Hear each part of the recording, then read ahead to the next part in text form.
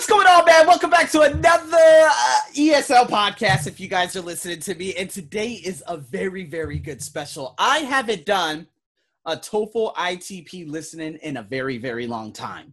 All right, so I must apologize, guys. It's been a long time, but I am back. Oh, my God. How long has it been?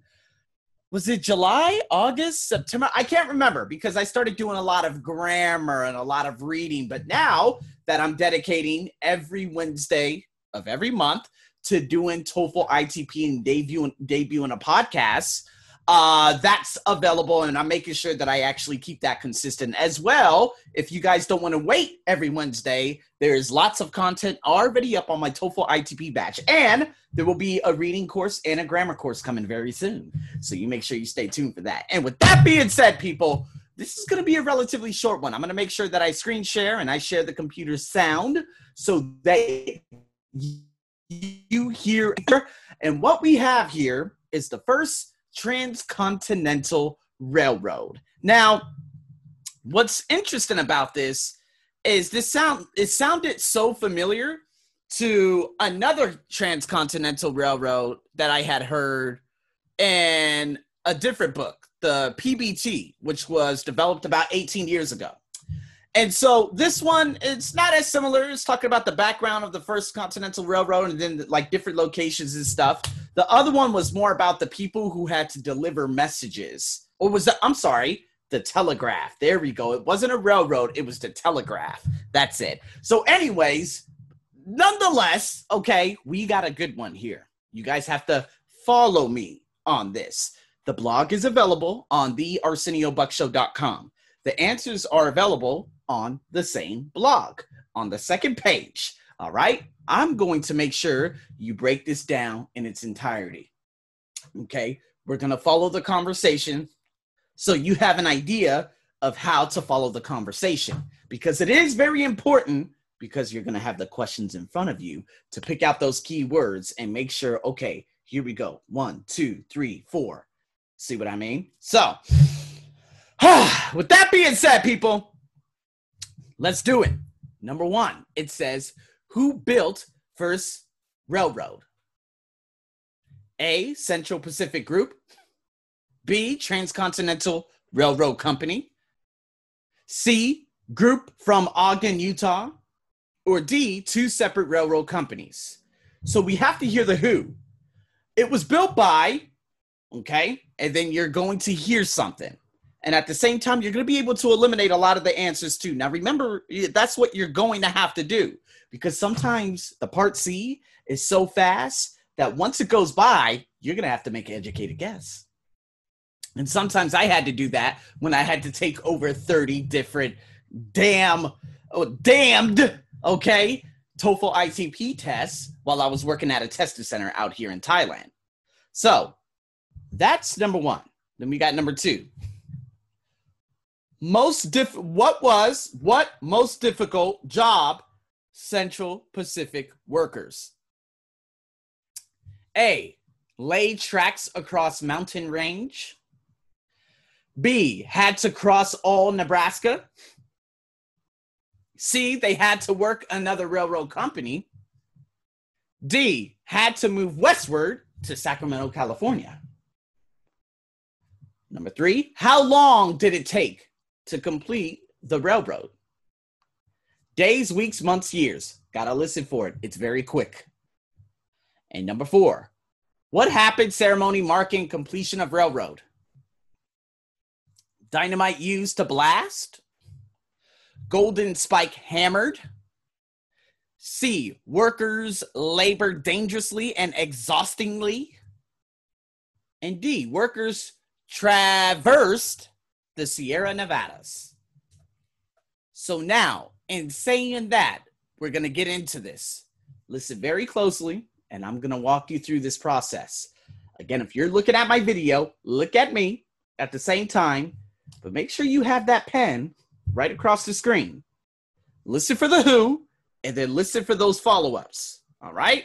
Now, here we go. The importance to the United States of the first transcontinental railroad cannot be overrated. This railroad had a profound effect on many aspects of American life. on communication, on transportation of agricultural products and livestock to market, and the settlement of the West, to name a few. But it was no easy feat to build such a railroad.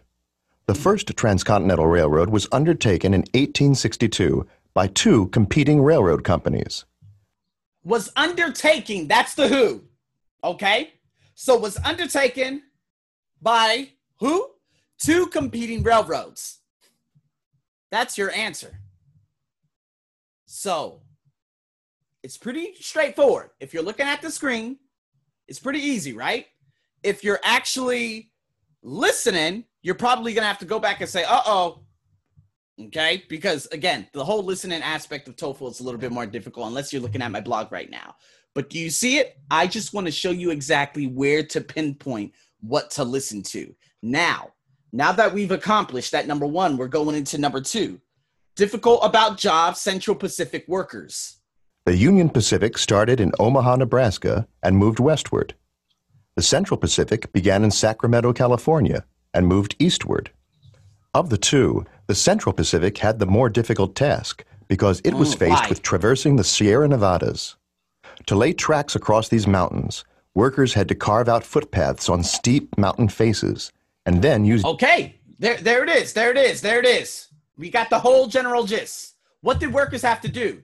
They had to carve out where? On very steep, blah, blah, blah, blah, blah. And again, if you know what the Sierra Nevadas is, obviously I do because I'm from Nevada, that is Okay, now again, if you want to check your answers, make sure you go to my blog and you can check those out. But I just want to give you an idea, guys, because again, the Central Pacific workers were faced with the most difficult job because they had to traverse, which is actually D in the last question, the Sierra Nevadas. If you know the Sierra Nevadas, that is a synonym for one of the vocabulary terms or phrases in the answers.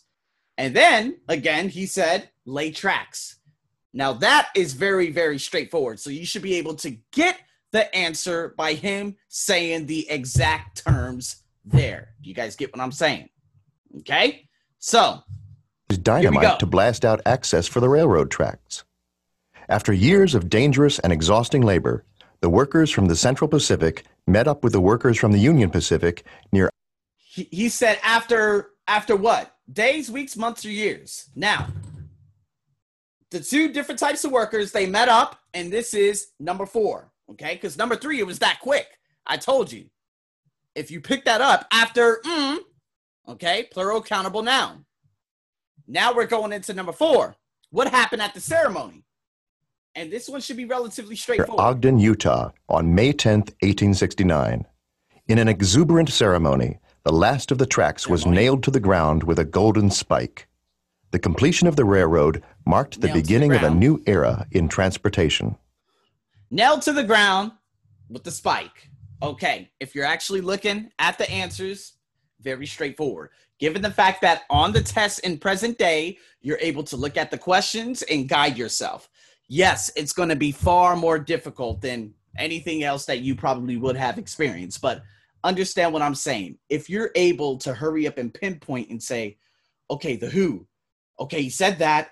Now, going back up and just to summarize this, who built first transcontinental railroad? He spoke probably about, 2 to 6 sentences before he got into the first part.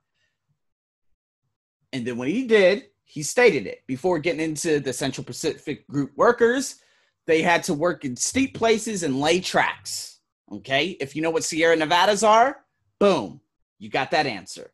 Number 3 was very quick. You could have missed out on it if you weren't listening with intent. And then at the very end, okay, they nailed down with the spike. Ta-ta! And that's exactly how you're going to guide yourself in this specific part. In that, guys, like I told you, it's a short podcast. I can continue going on and on, but I would like to keep these short and concise so that you could get this material. You could practice the technique that I actually taught you today and go through with it. Okay? Again, if you need listening, coaching or whatnot, which I know a lot of you don't, all good. Now, if you need coaching in regards to the grammar, or you would like to get all these podcasts in advance, that's available. okay, leading up to your test, whenever your test may be. So make sure that you reach out to me. With that being said, thanks so much for tuning in to another ESL podcast. I'll be back for more next week.